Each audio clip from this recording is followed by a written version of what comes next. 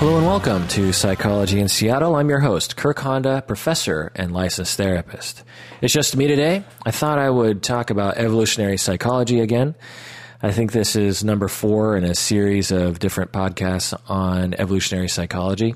There's just so much to talk about that I couldn't fit it all into one episode, and I thought I would just make a bunch of different episodes about it.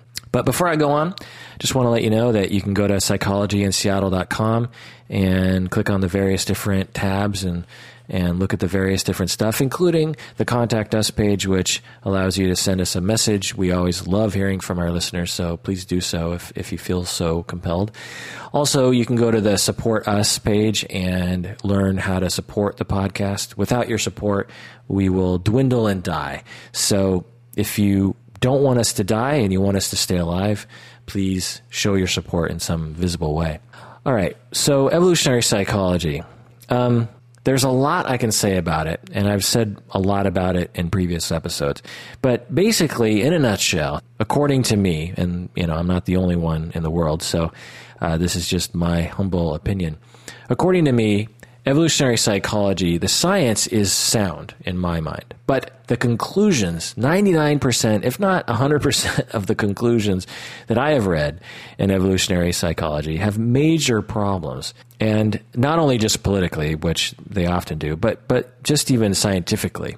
It's a very difficult thing to prove that we have evolved genes that shape the brain and create particular psychological mechanisms that compel behavior today.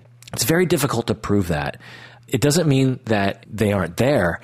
I'm sure they are there, in my opinion, but it's just difficult to determine what they are and how they operate. So a very easy psychological mechanism, just to explain to people what evolutionary psychology is. A very simple one is food cravings. It stands to reason that early humans, 100,000, 200,000 years ago, who lived in Africa, had a very difficult time finding high caloric foods. Hunting game was probably very difficult. Finding delicious berries with lots of sugar in them was probably difficult. Therefore, humans who had a craving for these foods would be more likely to seek them out because they are very useful to nutrition. You can pack a lot of calories into a grape. It stands to reason that early humans had a very difficult time finding high caloric foods and salty foods. Therefore, the individuals who had evolved a psychological mechanism to compel them to seek out those high caloric food would be more likely to survive because they have an urge to wander across the field for a mile or so to get the goodies. Whereas those individuals who did not have a craving for those things would just sit around eating all the crappy, bland, low caloric food and might not be as healthy because they're not getting enough calories into their body, and salt as well. We have both cravings for fatty foods, for sugary foods, and for salty foods, because presumably these things were relatively scarce on the African Pleistocene savanna. So fast forward to today, and we find that we still have these cravings, even though salty foods and fatty foods and high caloric foods and sugary foods are in abundance because of modern technology.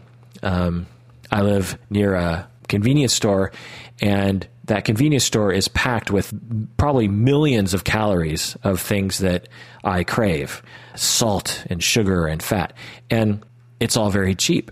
So as a result, we have humans who are gaining more and more weight.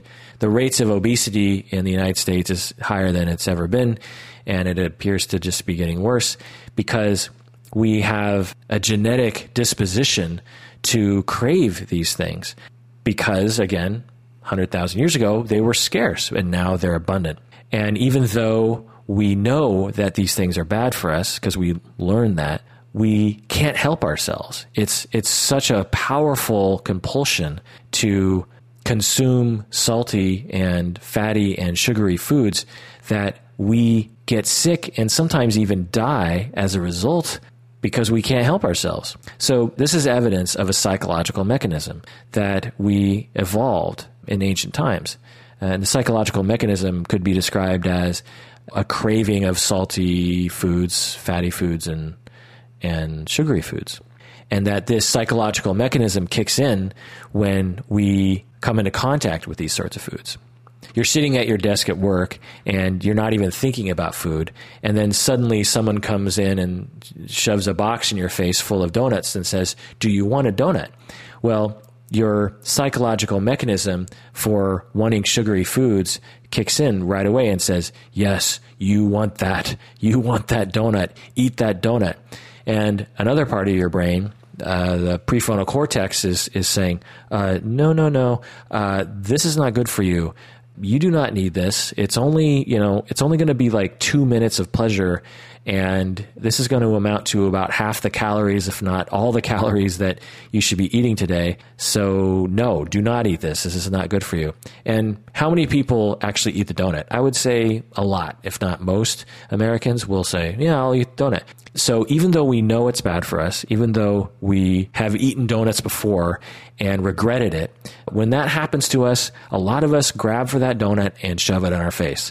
Why is that? Well, it's again because we evolved a psychological mechanism that responds to that stimulus in that particular way. Sugary food in front of our face, shove it down our mouth. Now, so that's a fairly easily accepted, in my mind, psychological mechanism.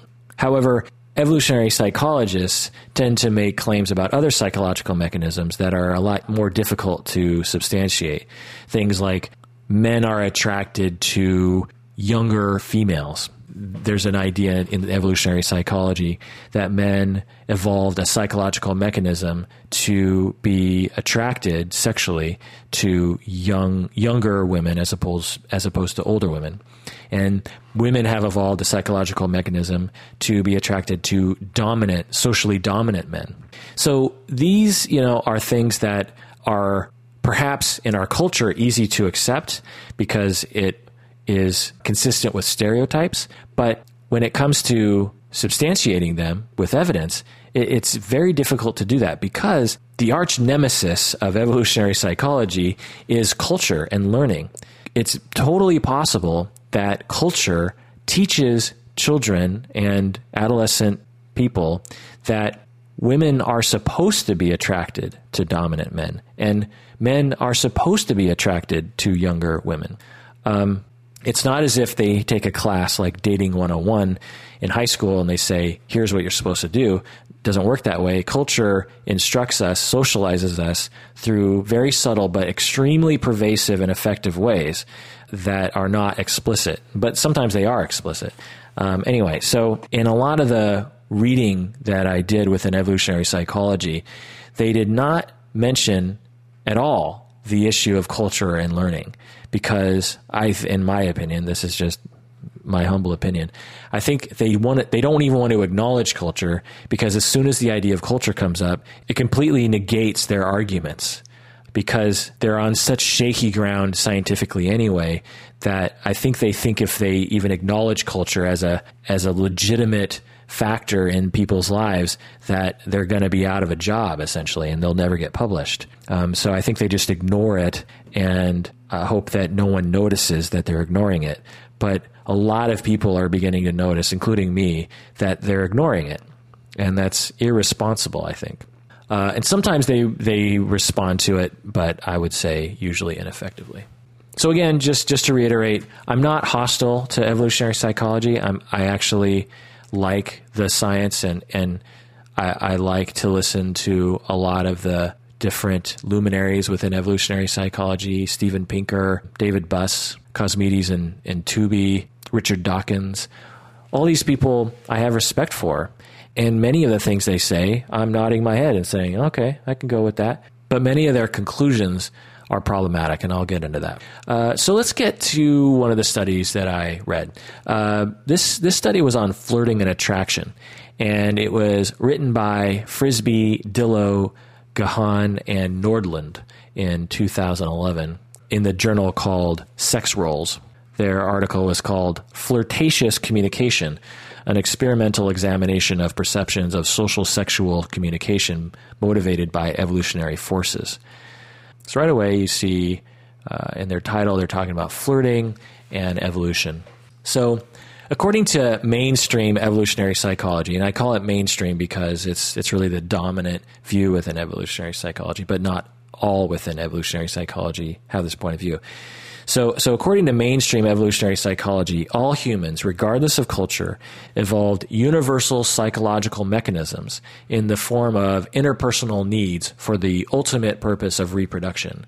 So, in other words, they believe that all humans around the globe, regardless of where they're born, regardless of the culture, everyone is born with a disposition that drives particular behaviors in the effort of trying to reproduce. And flirting is one of those things. So basically what they're saying is we're born with a disposition to flirt because it facilitates reproduction. And that ancient humans, early humans that did not have this disposition were selected out of the gene pool because they did not compete as well as those individuals that did have the disposition to flirt. So you have two groups of people in the ancient tribe in the African Pleistocene savanna. You have one tribe where they flirt and feel compelled to flirt, and you have another group of people who don't have that compulsion to flirt. And the people who have the compulsion to flirt are much more likely to engage in behaviors that eventually lead to sex, and sex leads to babies, which leads to you propagating your genes. And the other tribe that doesn't have the disposition to flirt, they don't have the they don't have sex as much, presumably, because they don't do the behaviors that lead to sex, which leads to the propagation of one's genes. And therefore, the tribe that flirts is, after a number of generations, has more children in the world, and those are the people that we evolved from, presumably. So as you can see, there's a lot of assumptions in evolutionary psychology about what social life was like. And it's very difficult to substantiate those claims because we don't have a time machine to go back and observe what early humans did. But anyway, that's how the theory goes in my words. So another theory is worth mentioning at this point before moving on that the authors talk about here. And that theory is called parental investment theory. This is a common theory in evolutionary psychology and one that I think has pervaded the lay culture as well. According to parental investment theory, men are attracted to physical beauty and youth since these characteristics signal fertility and health, which are essential features for women to produce offspring.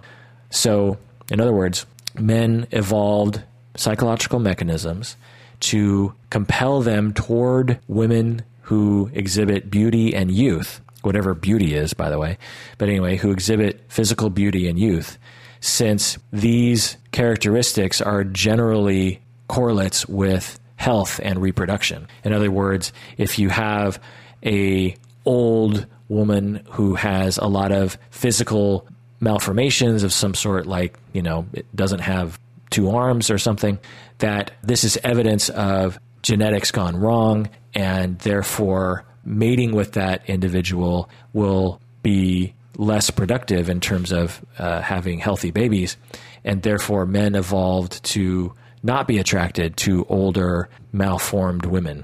I don't know the word for it, but not beautiful women.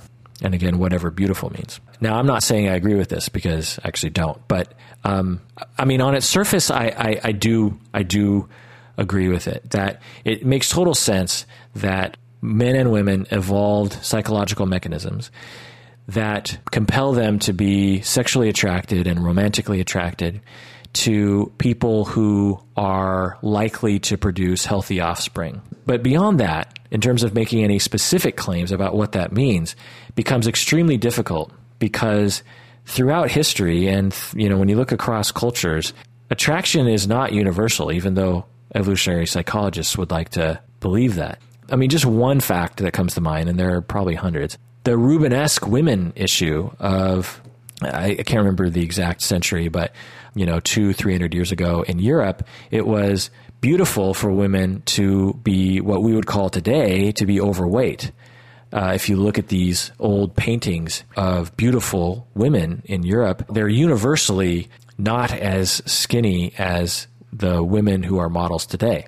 So how does evolutionary psychology explain that? If we have an innate psychological mechanism to be attracted to thin women, as they propose, then why was that culture so obsessed with women who were not thin? So it appears that beauty changes. Why? Because of culture. If you and I were born in that time in Europe, we would likely consider that to be beautiful, if we don't already. Depending on the culture you're born into, that will determine what you consider to be beautiful. So anyway, that's parental investment theory from the men attraction side. But from the women's side, it's according to parental investment theory, women are attracted to men's resources and dominance as opposed to beauty and youth. So women are attracted to resourceful and dominant men, since these characteristics signal the man's ability to protect the women and her offspring. So again, according to this theory, early humans evolved the psychological mechanisms that compelled women to be turned on and to be interested romantically in men who are dominant and men who have a lot of resources, because these characteristics signaled the man's ability to take care of her and her children. I imagine you've heard this theory before. It's very common, and it's an evolutionary psychology theory. So consequently, when men are trying to attract females, according to this theory, they will display their dominance and their ability to obtain resources, like having a flashy car or by being a tough guy. Whereas women, supposedly, when they try to attract men, will try to appear young and beautiful and thin and able to have children. And this is what attracts men. So just a little comment on that.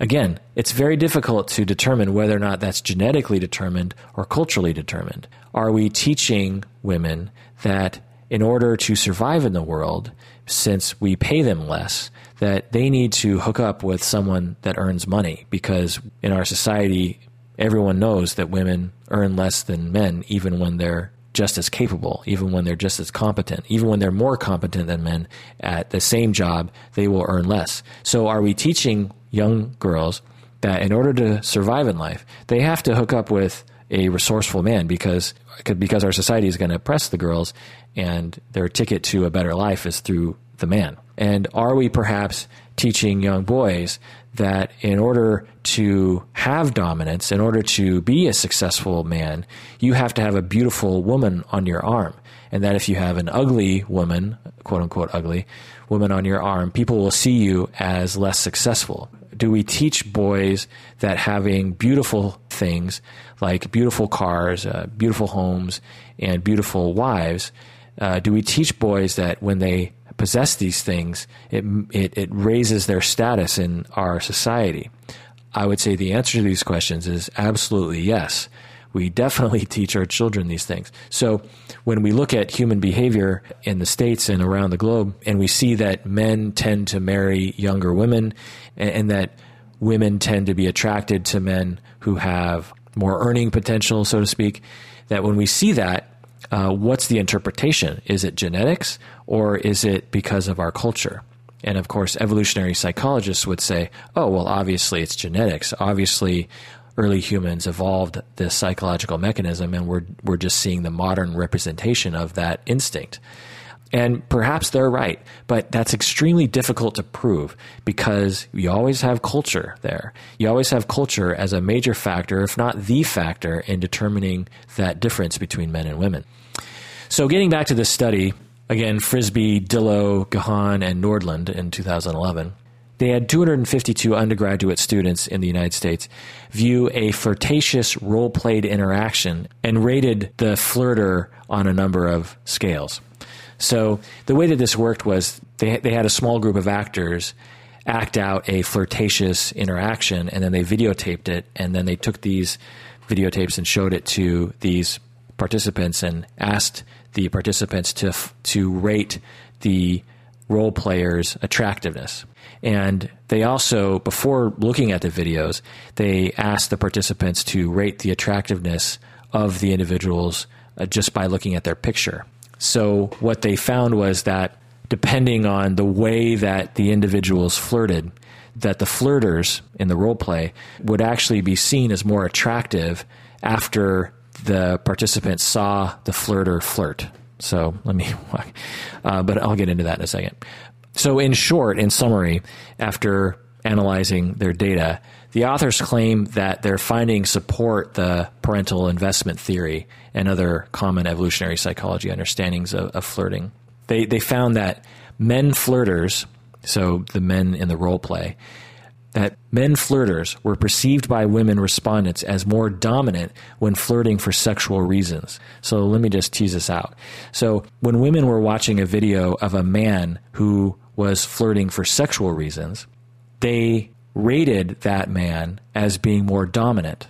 So it's sort of interesting. It's like you have a man in the room and he's flirting for sexual reasons. He's not trying to demonstrate dominance by being hostile or displaying dominance in some way. He's just trying to flirt sexually with another woman.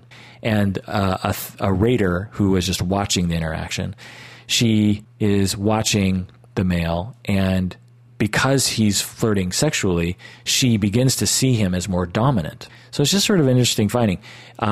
And I don't know exactly what that means, but evolutionary psychologists, according, the authors of this article say, well, this is clear evidence of parental investment theory. And I don't know, I just don't really see it.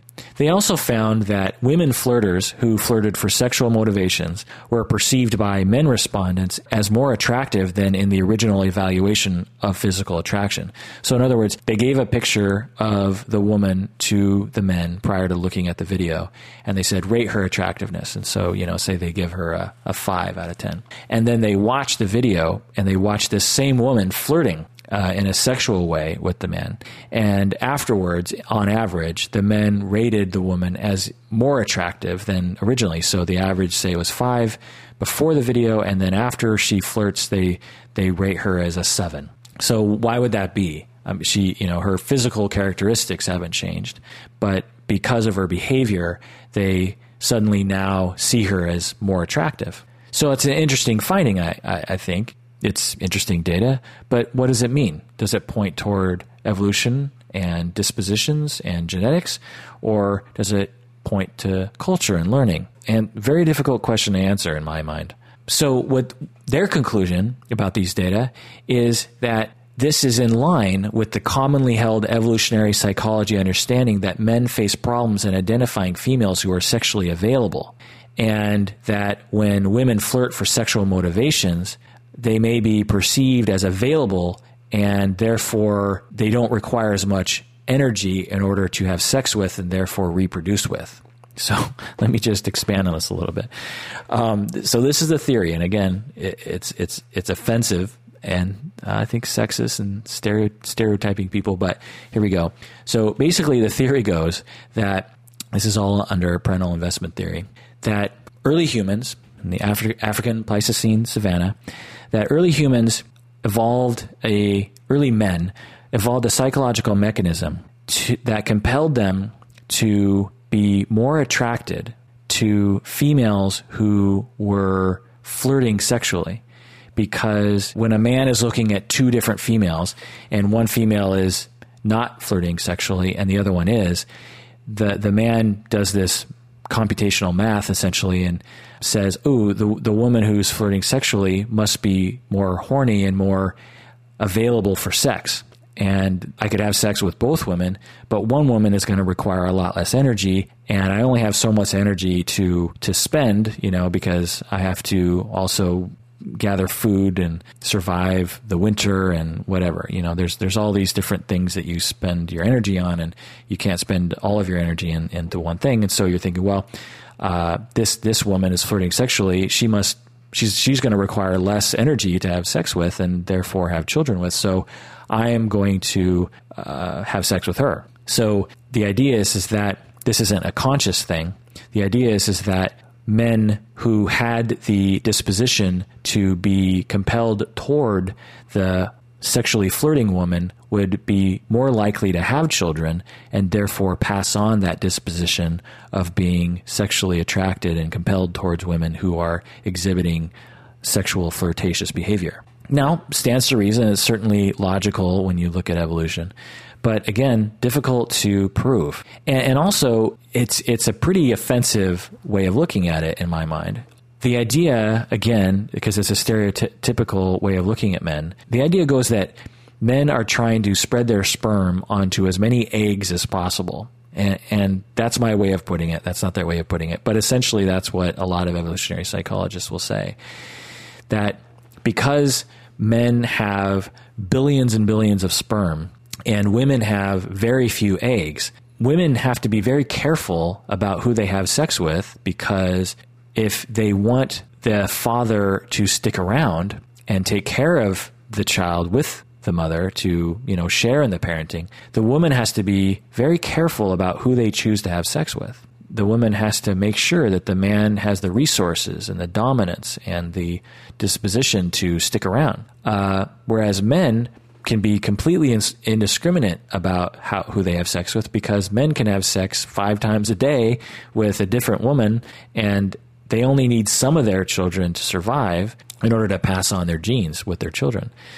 So according to the evolutionary psychologists, mainstream evolutionary psychologists, they believe that through selective processes, through evolution, it selected for a psychological mechanism in men to want to have sex with all women all the time and to not necessarily care about settling down, because they can have sex with lots of different women and have babies with lots of different women.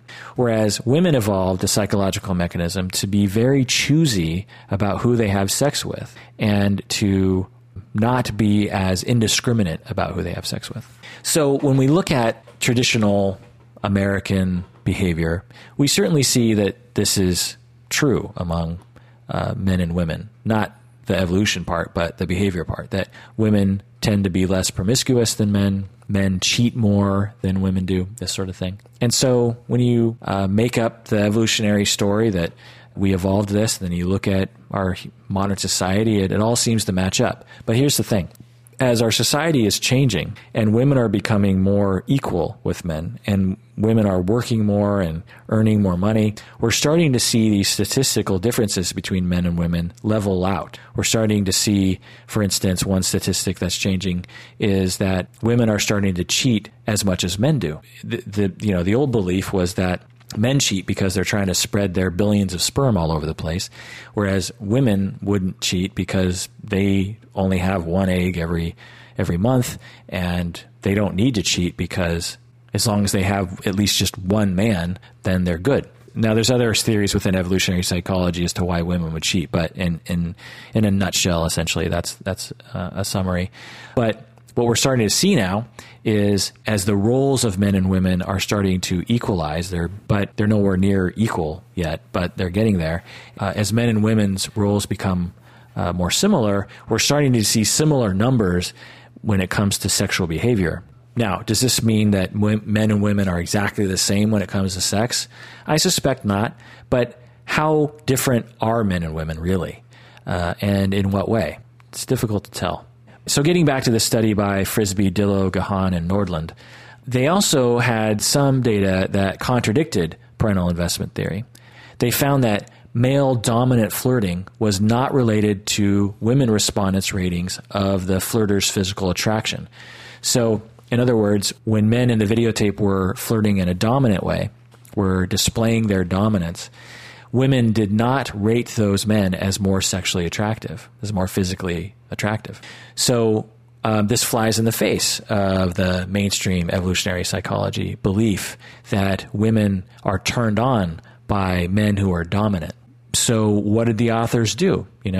They could have said, maybe our theories have a problem in it.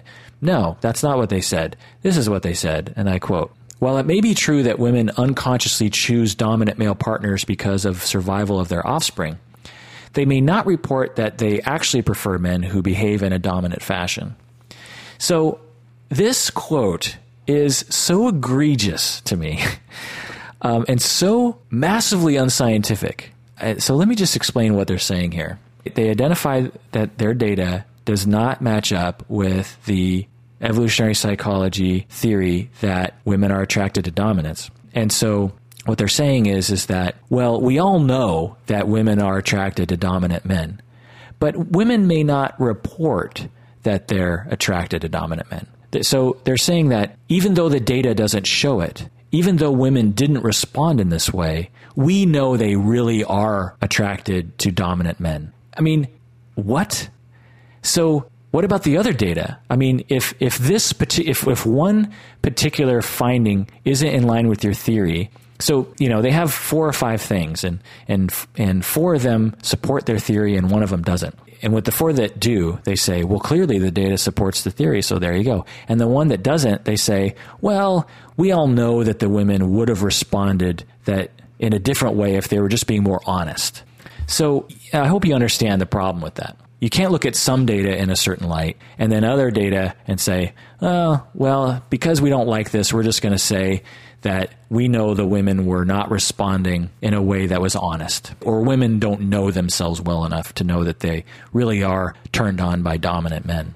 And as I say this, it even sounds double sexist because they're basically saying that women don't know what they want and don't know how to fill out a survey form and lie or something, deceive.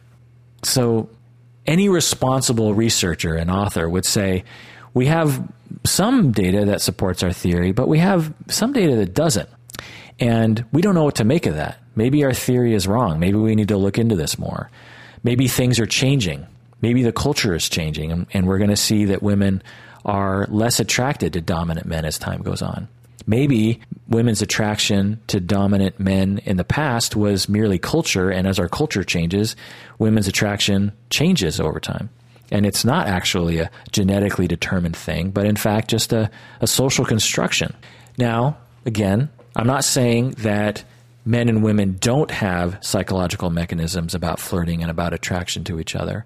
I'm just saying it's extremely difficult to prove what those are. It's extremely difficult to, if not impossible really, to tease out culture from genetics. So another critique of this article regards their claim that particular flirting behaviors are innate because they have found similar flirting behaviors in younger females. So let me just go into detail about what they're saying. So they argue that the way in which men and women flirt as adults is instinctual, that women flirt in a particular way and men flirt in a particular way because we evolved to flirt that particular way. So in order to say that, you have to say it isn't culturally based. And the way that they prove, so to speak, that it isn't based on culture is by identifying 2 evidences. One is that it's found that adolescent females tend to flirt similarly to adult females. So first off, that doesn't prove anything because teen girls have been socialized for many years prior to being a teenager and therefore will express a lot in regards to culture in the same way that adult women will. So to say that, well, clearly flirting behaviors are innate because not only are 22-year-old women flirting in a particular way, but 14-year-old girls are flirting in the same way. So clearly this is genetic. I mean, that's just ridiculous. The second thing is they argue that gender stereotypical flirting is innate since gender differences in flirting are clearly established by the age of 3. So now we're getting further back in time, closer to time frames that might exhibit genetically determined traits. But let's really look at this statement. And if I was just reading this passively, I'd go like, oh, okay, I can buy that. But let's just really look at this statement. They're saying that gender differences are seen in the way that 3-year-olds flirt. Now, what is flirting anyway? If they're looking at 3-year-olds, quote unquote, flirting, how are they identifying flirting versus other interpersonal behavior? One, that's a big question. And maybe they answered that, but they didn't talk about that. The other thing is they're just saying that there's differences between boys and girls. So basically what they're saying is that boys and girls at the age of 3 have been shown to have different ways of interacting and that this proves that we have a genetic disposition that is gender-based about flirting. So they're not saying that 3-year-old girls flirt in a stereotypical way, like older girls and older women. They're just saying that there's differences. So just sit with that for a second. That's an interesting claim. But also, the nail in the coffin on this, to me, is that there have been many studies showing that boys and girls show socialization at a very early age, meaning that very young children will exhibit attitudes that are within the culture at a very young age. Again, parents don't overtly teach their children about stereotypes, and sometimes they do, but it's very implicit. And even when parents are trying really hard not to pigeonhole kids, like if a girl wants to play with trucks, they don't discourage her from doing that. Even when you do that, you can't protect children from the culture at large. Children watch TV, they are at the supermarket, and they see things, and they really observe. They look at magazine covers, this sort of thing. They notice that women wear dresses and boys wear pants, and it's on the restroom doors. The way you identify men and women on a restroom door is the icon for a woman is a dress, and the icon for a man is wearing pants. So these images are everywhere, and young children will start to, they say, oh, well, I'm a boy, therefore blank, and well, I'm a girl, therefore blank. So the fact that they've found differences in children all the way back at the age of 3 doesn't necessarily mean that those differences are genetically determined. It might be, but it also seems equally possible that culture has affected these children. And as I've said in previous episodes, the only way to really know that difference is to experiment on humans by raising them in a biodome where you cut them off from culture and then you measure their behavior. And we just can't do that for ethical reasons. Thank God we can't do that. But that would be the only way to know. Otherwise, a lot of this is guesswork. And in order to get published, you can't be guessing. You have to be making claims. And evolutionary psychologists, in order to get published, make these claims. And I'm making a lot of assumptions here on their behavior. But in order to get published, they make these claims and hope that no one will notice that they're just skipping over the idea of socialization. But I sure noticed, as you can tell. And I hope you do too. Not that I want to tear down people, but I think if people are going to take us seriously, if they're going to take psychology seriously, if they're going to take evolutionary psychology seriously, these questions have to be addressed in the writing. Another criticism I have of this study is that, along with a lot of evolutionary psychology studies, it only involved heterosexual people. Homosexual people really throw a wrench into evolutionary psychology science, because how can you say that you have a innate disposition to seek out a particular kind of female when you are a gay male and you're not attracted romantically to women at all? They believe, again, that men evolved a psychological mechanism that's universal, that men are attracted to young, beautiful women. There's things about hip to waist ratio where the ideal woman has like a 0.7 hip to waist ratio, meaning that their waist is 70% the width of their hips. And there's all these sorts of things. Well, what about gay men who aren't attracted to women at all, who don't want to be romantic with women? How do they figure that out? According to their theory, those gay men should seek out strangely formed men that have humongous hips and very small waists. And that just isn't true. So a lot of these studies will just completely ignore homosexuals, won't even mention them, won't include them in this study, because if they do, it really challenges a lot of their findings. And I find that to be oppressive and heterosexist. Imagine if we, by extension, imagine if women ruled the world and they ruled the scientific community, and they decided that they were going to do a study on flirting, and they only looked at women flirting, and they came up with particular findings, and they said, oh, okay, well, clearly, our respondents, they really respond to this sort of thing in men. Therefore, everyone flirts in this particular way. men included. I think most of us would say, hey, wait a second, you only have women respondents. That's kind of a problem. You probably should look at men too, right? Well, it's exactly the same thing when you exclude homosexuals. When you're just studying heterosexuals and then you claim that you have discovered a universal human psychological mechanism, that doesn't make any sense because you're excluding a whole population of people, 5-10% of the population. That's a major problem. Now, I'll conclude this section with the following quote from the authors. They did, to their credit, say the following.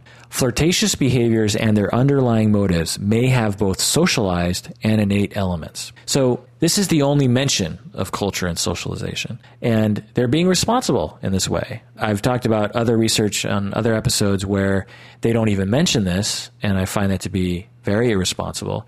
So here they say, flirtatious behaviors might be socialized. There might be both innate elements and socialized elements within flirtatious behaviors. I commend these authors for having this one sentence buried in the article. I think that they should really talk more about this. It really should be a major caveat at the beginning of every evolutionary psychology article. There should be a disclaimer at the beginning or some kind of discussion like, well, we all know that it's difficult to prove that something is innate when things could certainly be socialized, but we're proceeding forward in the effort of science to see what we can find, and maybe we'll answer these questions at a later time. But we're going to gather data and we're going to make some claims that maybe it's innate and maybe it's socialization. We'll just have to find out. So if they, say that, then I say, great, go for it. And these authors kind of did that, which I commend. All right, well, that does it for another episode of Psychology in Seattle. Thanks for joining me. If you like what you hear and you'd like to hear more, or you hate what you hear and you want to yell at me, please go to psychologyinseattle.com, go to the Contact Us page and send us an email. We love hearing from our listeners, and we don't get a lot of emails, so we can pretty much guarantee that we'll read your email, particularly if you write nice things. So please do that, because when we don't get any emails or support from our fans, we forget that you're out there, and then we say, you know what, maybe we should just pack it up and go home and not do this podcast anymore. Not that we sulk. Well, maybe a little bit of sulking, but we only do this because people are presumably listening. And if we don't have any evidence that anyone's listening, then we stop doing it. We don't need a lot of people to listen. We just need, sometimes I think it's like my mom and like a few other people listening, and that's good enough for me. So please do that. Also, you can go to the Support Us page and follow some of the instructions on how to support us, because again, your support means a lot to us. And it's really the least you can do. I mean, come on, we work our asses off for this podcast, and you're just sitting there listening. You're just sitting there listening, just being a mooch of information. You're a podcast moocher. So pay it forward, reciprocate. Don't pay it forward. Reciprocate and go to psychologyinseattle.com and show your support, please. It's really appreciated. This isn't a corporation, we're a very small operation, and every little thing is very much appreciated. And thank you to those people who have already shown their support in one way or another. All right. So again, that does it for another episode of Psychology in Seattle. Thanks for joining me, and please take care of yourself.